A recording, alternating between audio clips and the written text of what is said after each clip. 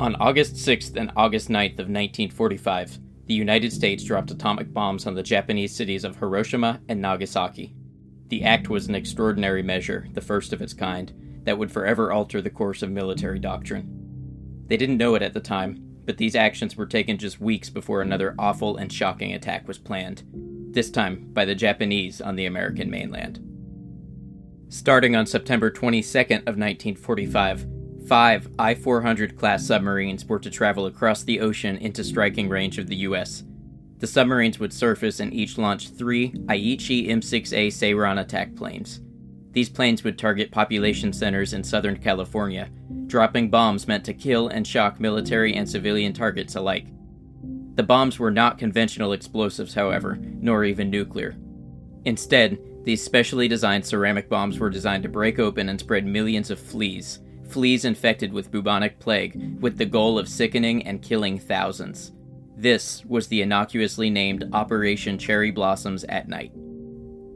Although the idea of a mass biological attack on American land during World War II may seem quite shocking to us, it's a sad reality that this type of attack was practiced and refined against other civilian targets in both Japan and China.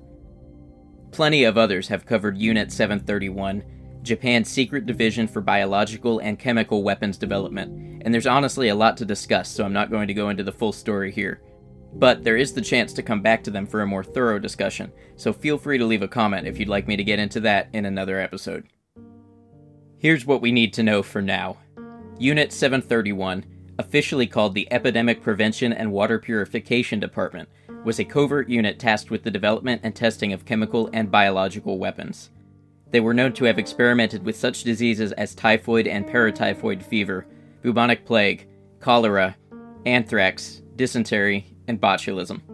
In all, over 500,000 deaths are blamed on germ warfare and human experimentation efforts of the Imperial Japanese Army. It was Unit 731 where the biological material and delivery systems for these attacks would be refined, and from where the plan would be hatched to release them against the U.S.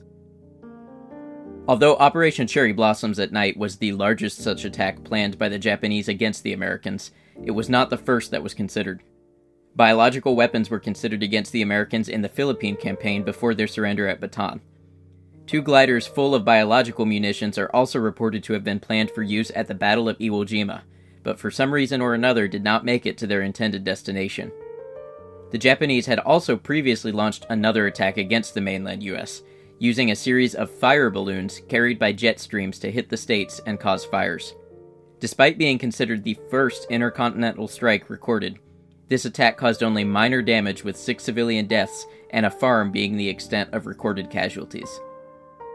Surgeon General Shiro Ishii, leader of Unit 731, had proposed a biological attack on America at an earlier occasion, but the plan had been denied due to logistical issues with the number of submarines available for the attack. He again pushed the plan closer to August of 1945, when wartime production had advanced ahead of schedule and more submarines were expected to be available for the attack, with enough submarines expected to be finished by September 15th of 1945. The I-400 submarines which the operation planned to use were some of the most technologically advanced of the time, and had the range to reach nearly anywhere in the world and return to Japan. The Seiran aircraft were developed specifically for use with the I-400 submarine, which would launch them by use of a compressed air catapult.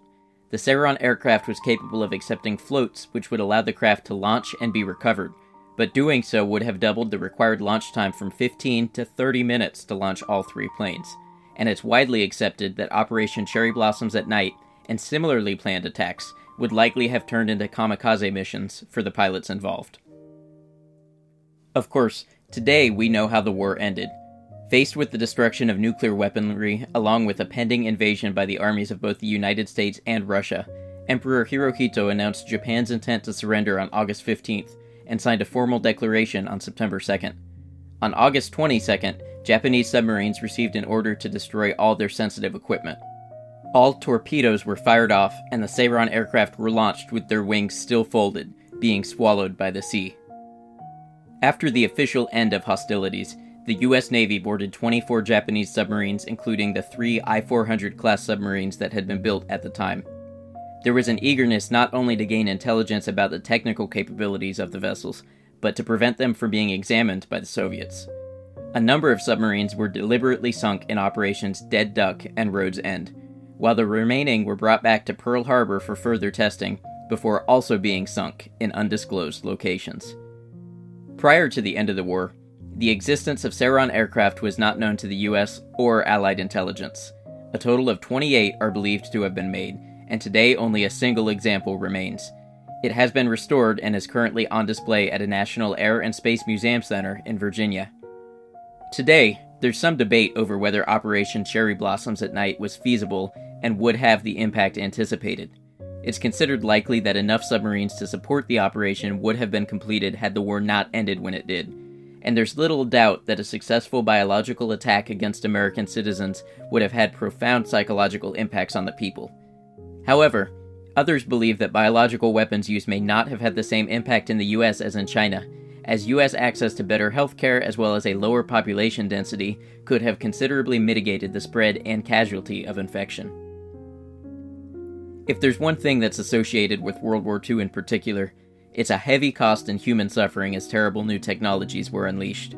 3/4 of a century later, we can look back with relief that the success of Operation Cherry Blossoms at Night ended up being a question of historical speculation, an answer we didn't end up having to learn from experience. Thank you for sharing your time with me as I discussed this strange and frightening moment in world history. If you enjoyed listening to this episode, consider subscribing on YouTube or following me on your favorite podcast platform to stay informed of new episodes. And for my YouTube people, please consider leaving a like or a dislike depending on how you felt about this video, and a comment with any feedback you may have. Every interaction has a tangible impact on the reach of the show.